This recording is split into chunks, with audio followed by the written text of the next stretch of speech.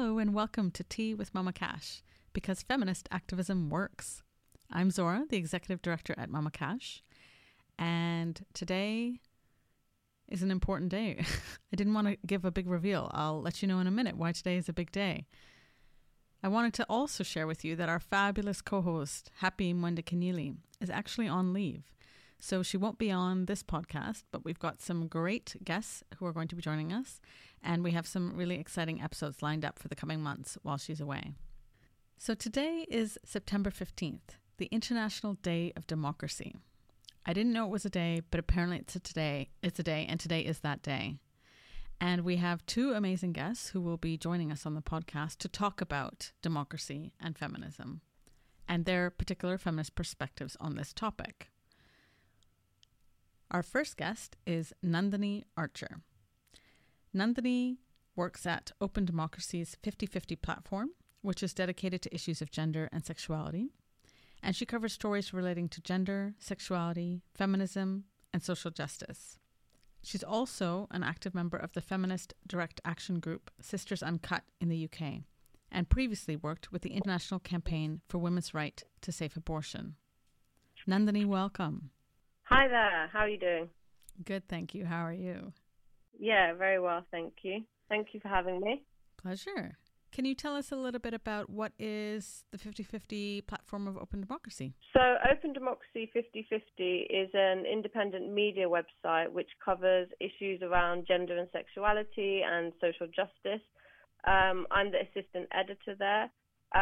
It's quite a unique space for women and LGBTIQ people. And our main project at the moment is called Tracking the Backlash, which is a kind of special investigative series looking at the backlash to women's and LGBT rights around the world. So yeah, that's an introduction to us. Great. And so we wanted to talk to you a lot today because of this work that you're doing at Open Democracy on the 50/50 platform, the particular Tracking the Backlash project, but also in general. And I was just wondering, you know, when you think about this kind of feminism, democracy, politics, given that democracy was used to justify things like European colonialism, the enslavement of millions of people, all kinds of, you know, questionable things we would not be okay with, and yet we hold up democracy as a good in itself, a public good. What do you think about that when you're working on Open Democracy and the 50/50 site in particular? Oh gosh, yeah, big question. I guess very broadly, when it comes to democracy, I think of ruling by the people, for the people. And at 50/50, we are a feminist platform, an intersectional feminist platform. We are trans-inclusive. And we're thinking about kind of imperialism, neo-imperialism every day and what that means. And so for us, the important thing is to listen to diverse voices and platform them, so to hear different perspectives, different races, religions, sexualities, genders, ages, and use our kind of independent media site to platform and hear those perspectives and opinions, so that women and LGBTIQ people can become who are very central in the discussions around politics and issues that affect their lives. Mm-hmm. And what do you think about, I don't know, the idea of democracy? And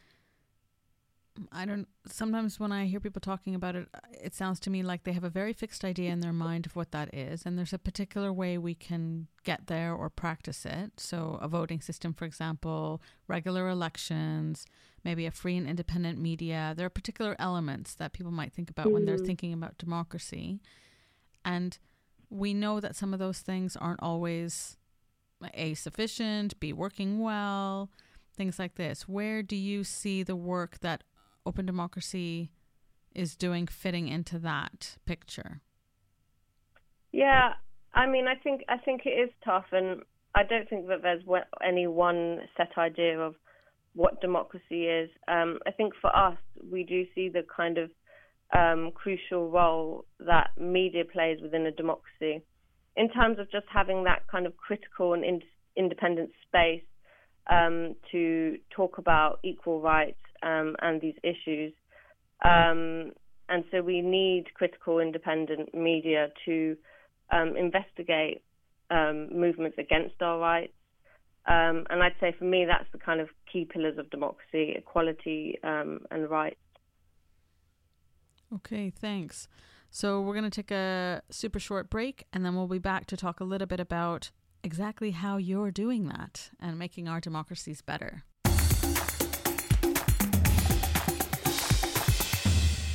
So Nandini, we were just talking about the 50/50 platform and the amazing space that it's been creating for dialogue on politics, on political issues, making sure voices that perhaps aren't as heard in mainstream media are given a platform through your site. Can you say a little bit about the particular projects you're working on now that are specifically about democracy? And I'm thinking about the Tracking the Backlash investigative project in particular. Yeah, so the aim of the Tracking the Backlash project, it's a investigative journalism project, and we're looking at the backlash to women's and LGBTIQ rights. And so we're trying to expose the strategies, finances, networks, and impacts of the backlash. So that means looking at ultra-conservative movements and so-called pro-family and pro-traditional values groups that have been kind of partnering with far rights groups to influence politics, elections, and referenda, and using the control of women and LGBT bodies to win political space. So particularly around the European elections recently, we were doing a lot of work on exposing these groups and who they are. So I don't know about you, but for me that's how to say, it's pretty incredible as a piece of work to, in a very, I presume a little bit forensic kind of way, look at what's actually happening behind what we think is happening. I imagine that many people think the information they're receiving, for example, is fair enough, neutral, quote unquote objective, and when they go to the polls to make their selections on election day, or they're reading political party platforms or manifestos or whatever it is, they're, or at least we're made to believe, or we're told, instructed to believe that that information is transparent and open in order for us to make a considered choice. In what you've been uncovering, can you share a little bit about, I don't know, what's actually happening? Or can you help us get a deeper picture about some of the other forces that are at play, some of the avenues people are using to exert influence that we don't even know or we don't even see? Yeah, I guess the most kind of explosive story that we recently published was looking at 12 Christian rights groups in the US. So these kinds of groups are called Alliance Defending Freedom and Heartbeat International. And we looked at all their financial filings for the last 10 years and found that they had spent $50 million since 2008 in Europe. So we went through hundreds and hundreds of pages of their financial filings. And some of these same groups are the types of groups that have supported campaigns to criminalize homosexuality in Africa, support draconian anti-abortion laws in Latin America. And I think what was quite surprising for us is we didn't expect this much money to be being spent in Europe. In the past, usually what's been uncovered is their spending in Latin America and Asia. But I think our research kind of showed that Europe was becoming the newer battleground for these Christian right groups. Mm-hmm. And I also read something about how the links between some of these, I don't know what to say, groups of people and business. And so hosting parties, for example, that are offering drinks from certain companies that you wouldn't have thought had any kind of political view, particularly. They're just trying to make their money, but actually have huge influence on political outcomes. Did you discover any links like that between for example, the corporate world and the political world, or media, or things like this, where you might not think there are these connections being made, but actually people are circling behind the scenes and building up these alliances. Yes, exactly. One of the things we did in March was we went to this scary event called the World Congress of Families in Italy, in Verona. And it sounds, it's seemingly innocent, World Congress of Families, but basically what that is a space for ultra-conservatives and far-right politicians and corporate people, religious people, all different walks of life, to meet and talk very explicitly about how they're going to roll back women's and LGBT rights. And so that was quite scary. I think one of the things I would say is having a background in more feminist activism and working in human rights organizations rather than journalism. I can see the unique role that this kind of a project, this kind of investigative journalism project can play.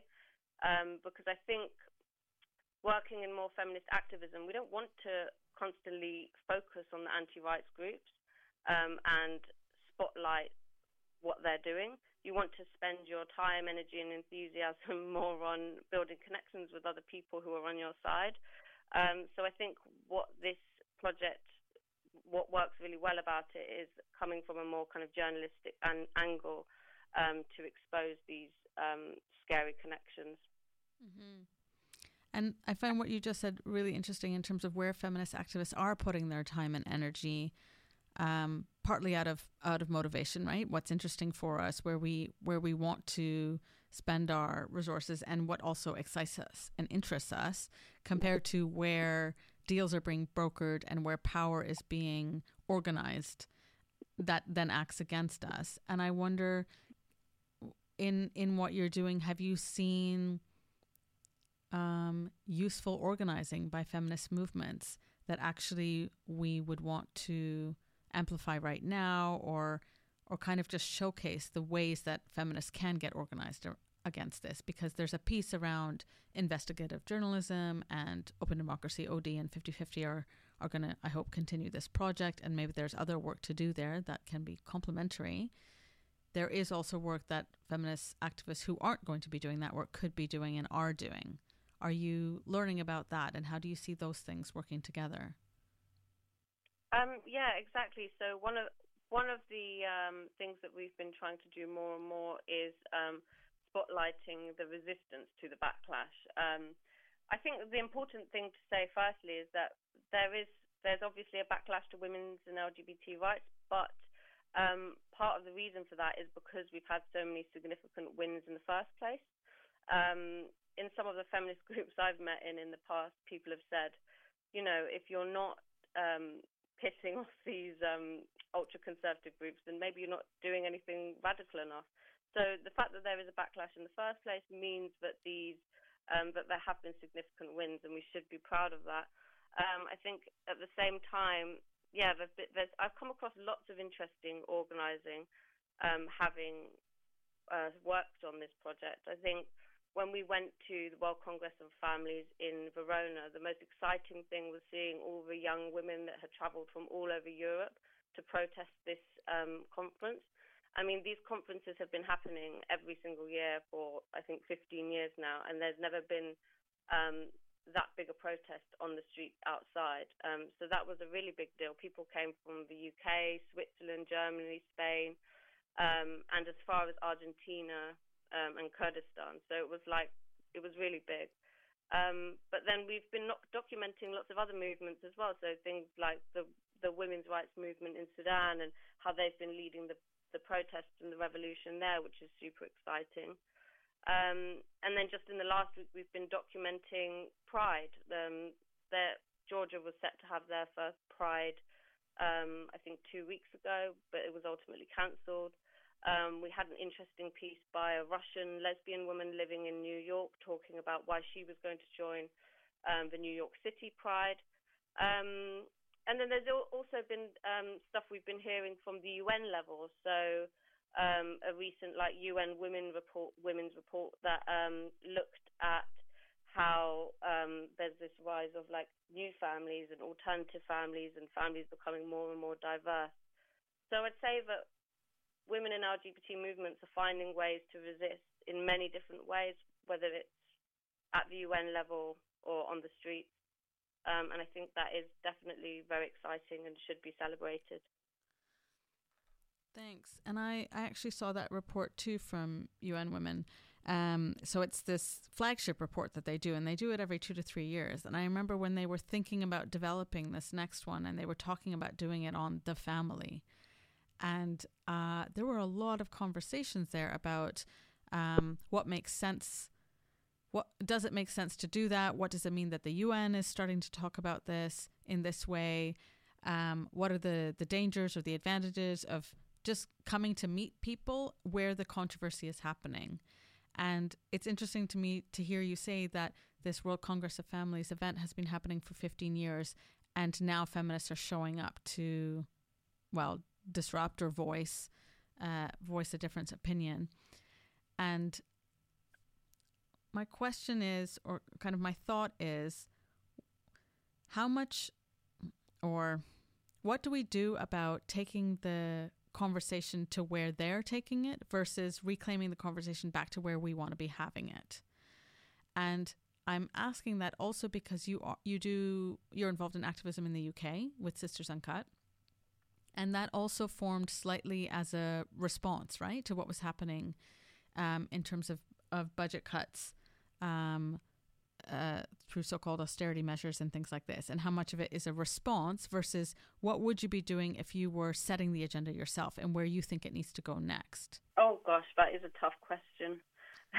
So maybe don't think of it as a question, but it's more something I'm thinking about in terms of like, we're just getting this strong narrative about traditional families and et cetera. And so we're having to go, of course, this was never a traditional family, and look at all the diversity of families that exist, and da-da-da-da. And it's, for me, it feels a bit like, really? Are we really having to have that conversation? So it's more, I'm thinking like that, like, okay, that's great that people are showing up to disrupt that conversation. But part of me is kind of wondering, how in the world are we still having that? How is that a conversation? Yeah. No, it's definitely...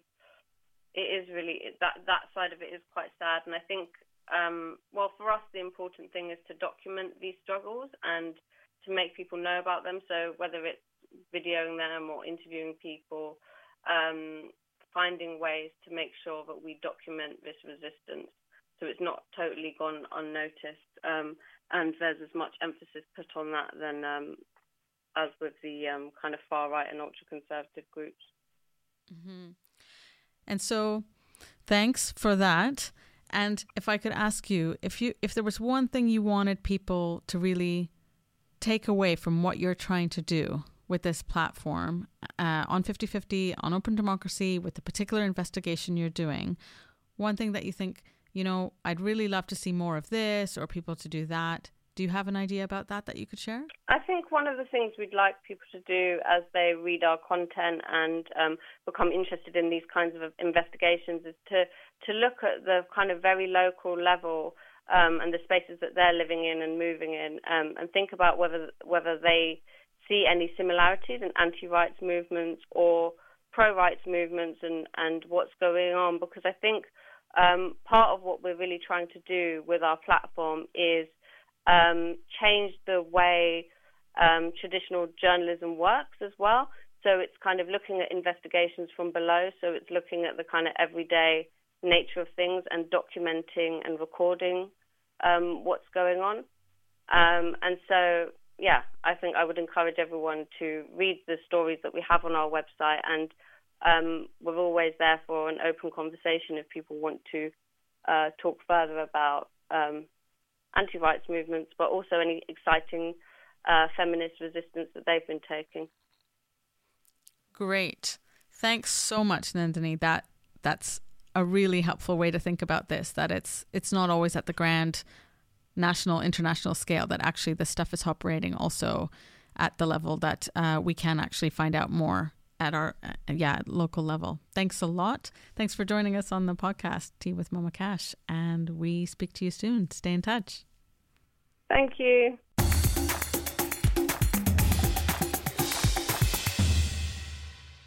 It's time for feminist mishaps, because nobody's perfect and we're all human. We all do our best to uphold our feminist beliefs and values, but sometimes we do slip up. Today, we have our Mama Cash's Director of Partnerships and Communications, Amanda Gigler. Best name ever. She's emerging from behind the scenes of this podcast to share a feminist mishap of her own. Hey, Zora. And hey, everyone. This is Amanda. So I feel really weird talking about this mishap because we've just been here recording and we're going to continue recording and talking about democracy and feminism and resistance and really important topics. And the only feminist mishap that I could come up with, amongst actually kind of the dozens and hundreds that I could, but the kind of the best one is pretty light. The one you're prepared to share on public radio. Right. Because some of them actually are probably too big and too bad to share just yet. So this is my mishap. So it's a dating one, or it's a dating advice one. Picture this. I'm in the car with two feminists. I'm sitting in the back seat, so I'm already in this kind of very kind of like childlike oppressed position in the car. These two feminists, they're trying to help me with my dating life. This was several years ago. And they're exchanging stories about how successful they've been setting up different friends with people romantically. And are saying, Amanda, we can really help you out. There are a lot of people out there. We can introduce you. We can really get you out of this horror of singledom. And I was a little bit uncomfortable, but I just thought, okay, well, they said, well, tell us a little bit about what you're looking for. And I said, well, I don't go for femme women. I'm just only into butch women. Like, there's nothing more attractive than female masculinity.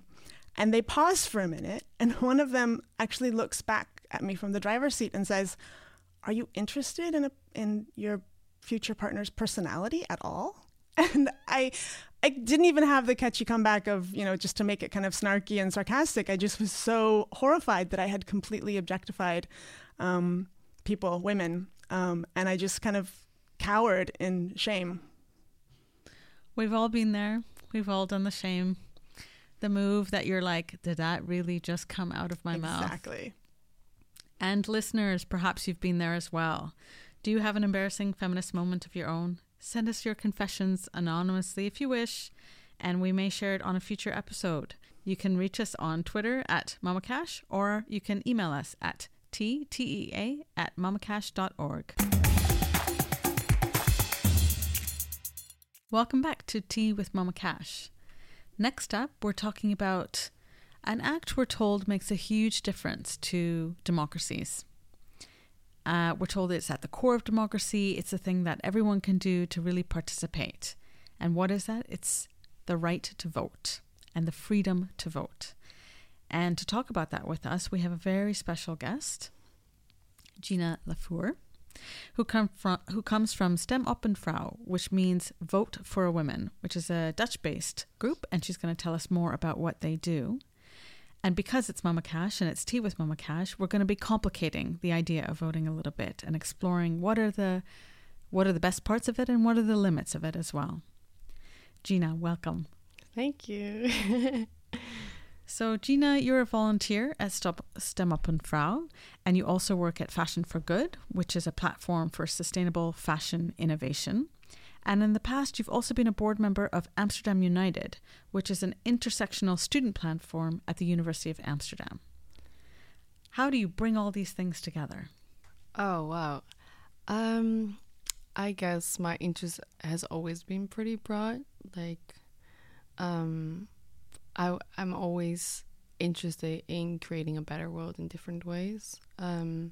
And that normally always have been in social ways. So the sustainability part is quite new actually in my life. But I think it's super important to connect all these different issues together because, it is always connected. So, yeah.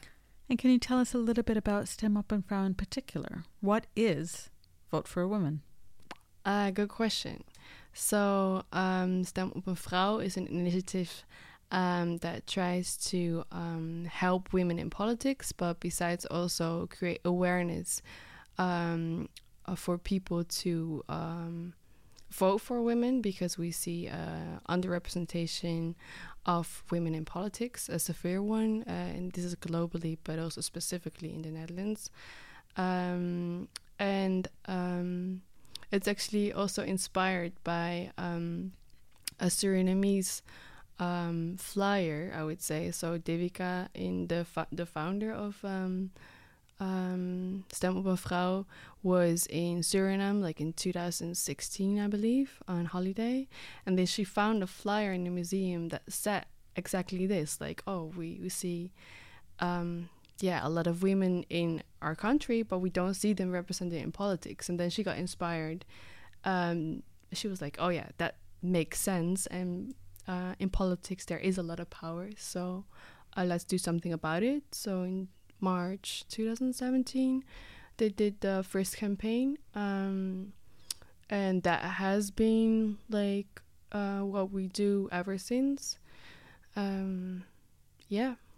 So I would say that's like one of the key things that we do, so the campaigns. And then on the other hand, we do trainings with female politicians.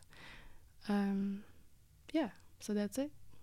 And the campaign is basically to get all of us to choose women candidates that are running for office.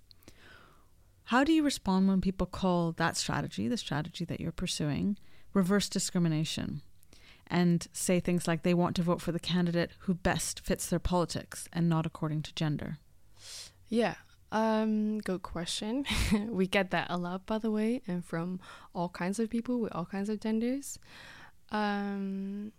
Maybe it's good to tell like what our strategy exactly is. So when it comes to the campaign, we actually give the advice to vote for women specifically, and then also for women a little bit lower on the list.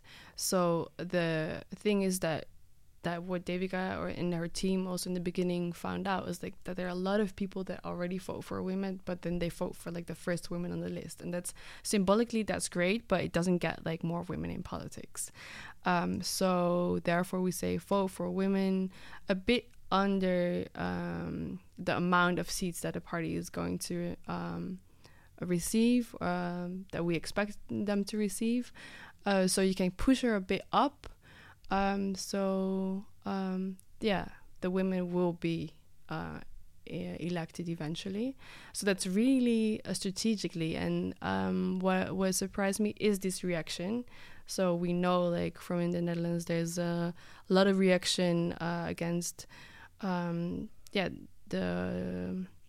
what we found out with not found out, but what's already something that we are aware of for a long time, like the claim of Zwarte Piet that it's racist, but like the claim that activists made like some years ago, again, like, oh, this is racist, and that sparked like a lot of like like hatred, anxiety, all kinds of like really reactive reactions. And I was surprised actually by like the reactions that we got as Stem op een Vrouw, like of people saying, oh, this is reverse discrimination, and also quite actively. I was pretty shocked by it. So to respond on your question, when we get it, we always respond in a way of just explaining it to people. And this is mostly online because our campaigns are normally like on social media. And so first thing to say is that all candidates on the list are supposed to be qualified to be elected. Otherwise, they wouldn't be on the list. And we tell people to, if they want to vote for a party, maybe trust that the party selects candidates on the list that will be able to do that. So the argument of, oh yeah, I just want to go for the best one, or we just want to vote for quality, doesn't really make sense in that case, because all candidates must be qualified, otherwise they wouldn't be there. And also that we say the aspect of the women that are in politics, that they are women, is an extra quality because of the better representation. personally would say that your experiences shape the way that you view the world. And if you have mostly men and also like a very monogamous group of politicians in place in diverse other ways, you want to have more diversity in representation. So therefore, because there is an underrepresentation of women in politics, you want to vote for a woman because that would add something to, a better representation of all of us. Yeah, which is what democracy should do, right? And when I was involved in similar campaigns, I worked for an organization that was doing something similar in the UK. One of the things that we looked at was the threshold, the amount of representation you need to act as a kind of tipping point, to tip the culture in the way the government is run.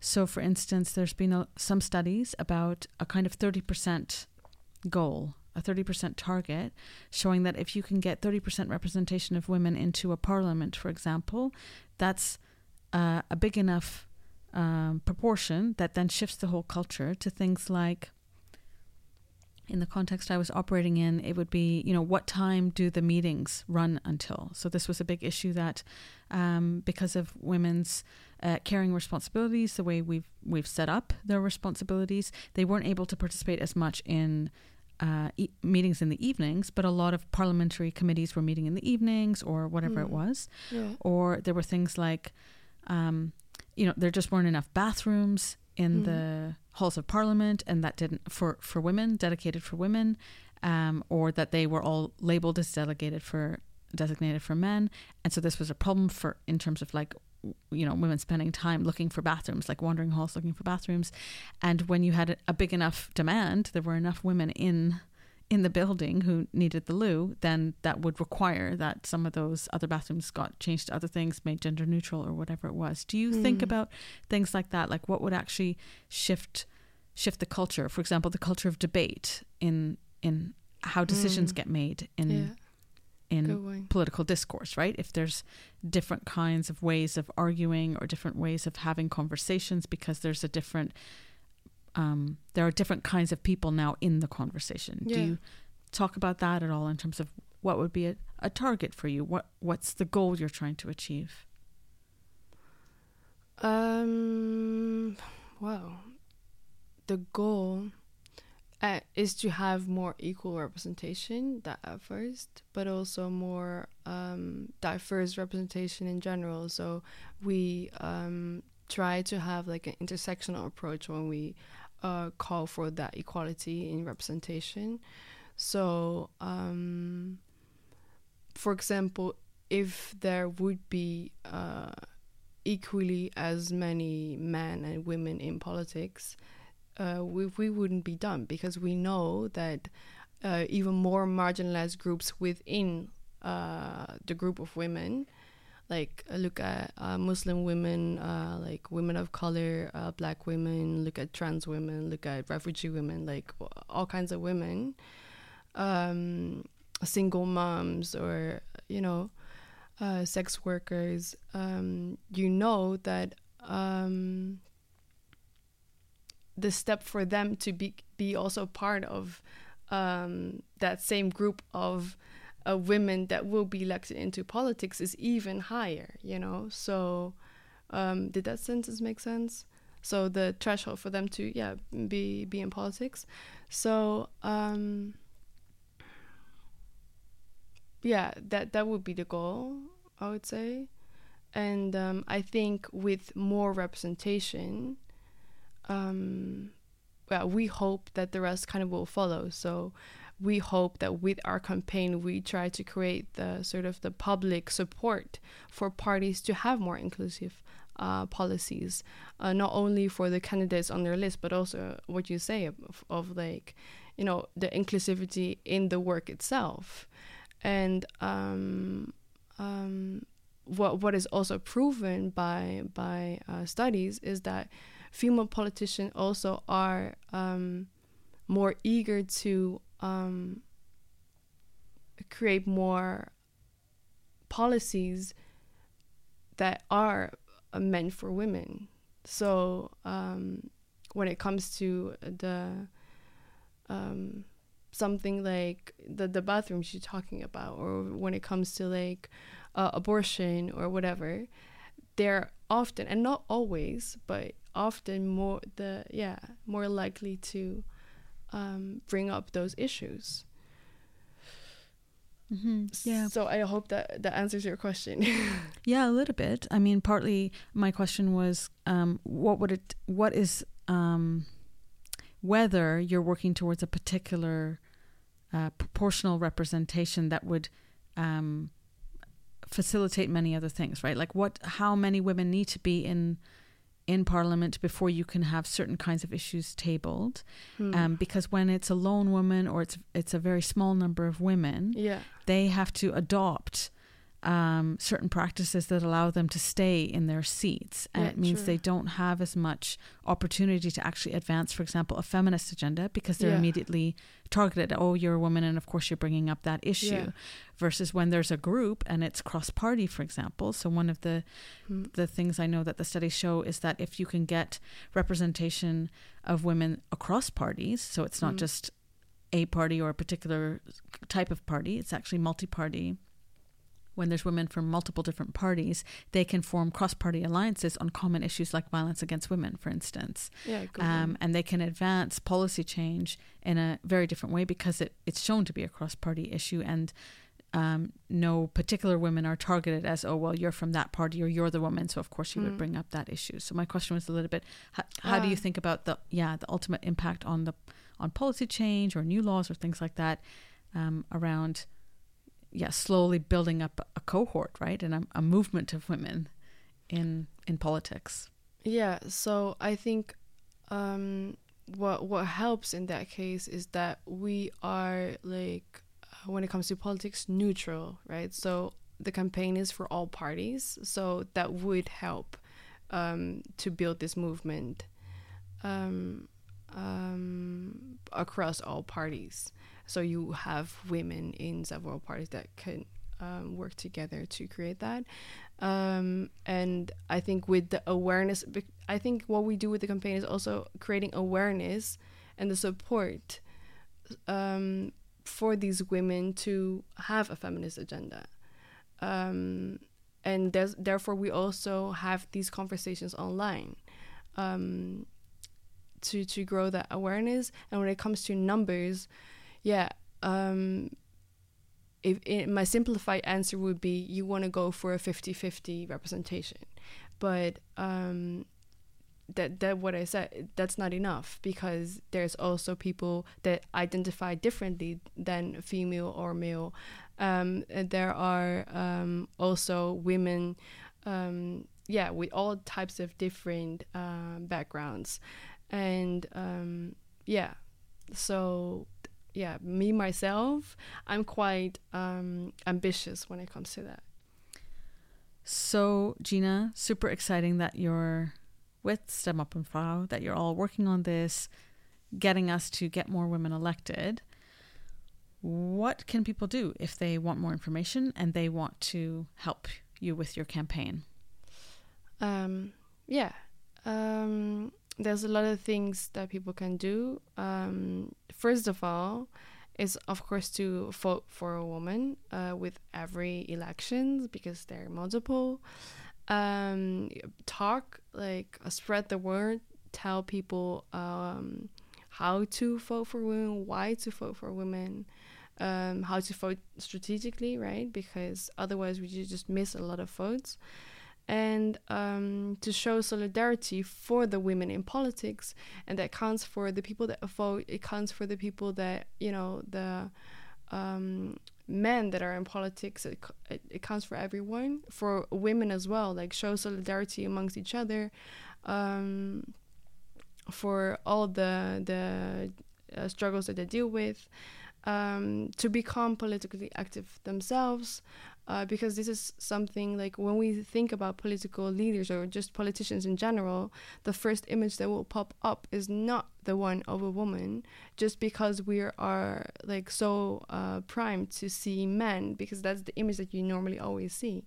So I would say just, you know, when you have friends around you or whoever that you think, oh, that could be politically active, talk to them, or, you know, become more aware yourself of what you can do as a woman in politics. And there's many ways, like you can become politically active in a way of becoming member of a party. You can like find alternative ways to raise their voice, and you can literally become a politician. So that's something I would say. And of course, you can help us because the campaigns are super much on the internet. So to just spread our message online, we are on all platforms on social media almost, I would say. So on Facebook, on Twitter, on Instagram, you can find us under the name of Stem op een Vrouw. And besides, yeah, we have a website that you can follow, and there's also more information. So like if you want to know like where the research is coming from, of for example what I said before, or why we say exactly what we do, yeah, there's a lot of information there. And also that's the place where during every election we'll give information on the female politicians or the women that are in politics, because that's I guess the main issue that we tackle is just the lack of information. So just to make it more accessible for people to see like, okay, who can I vote for? Yeah, that's basically it.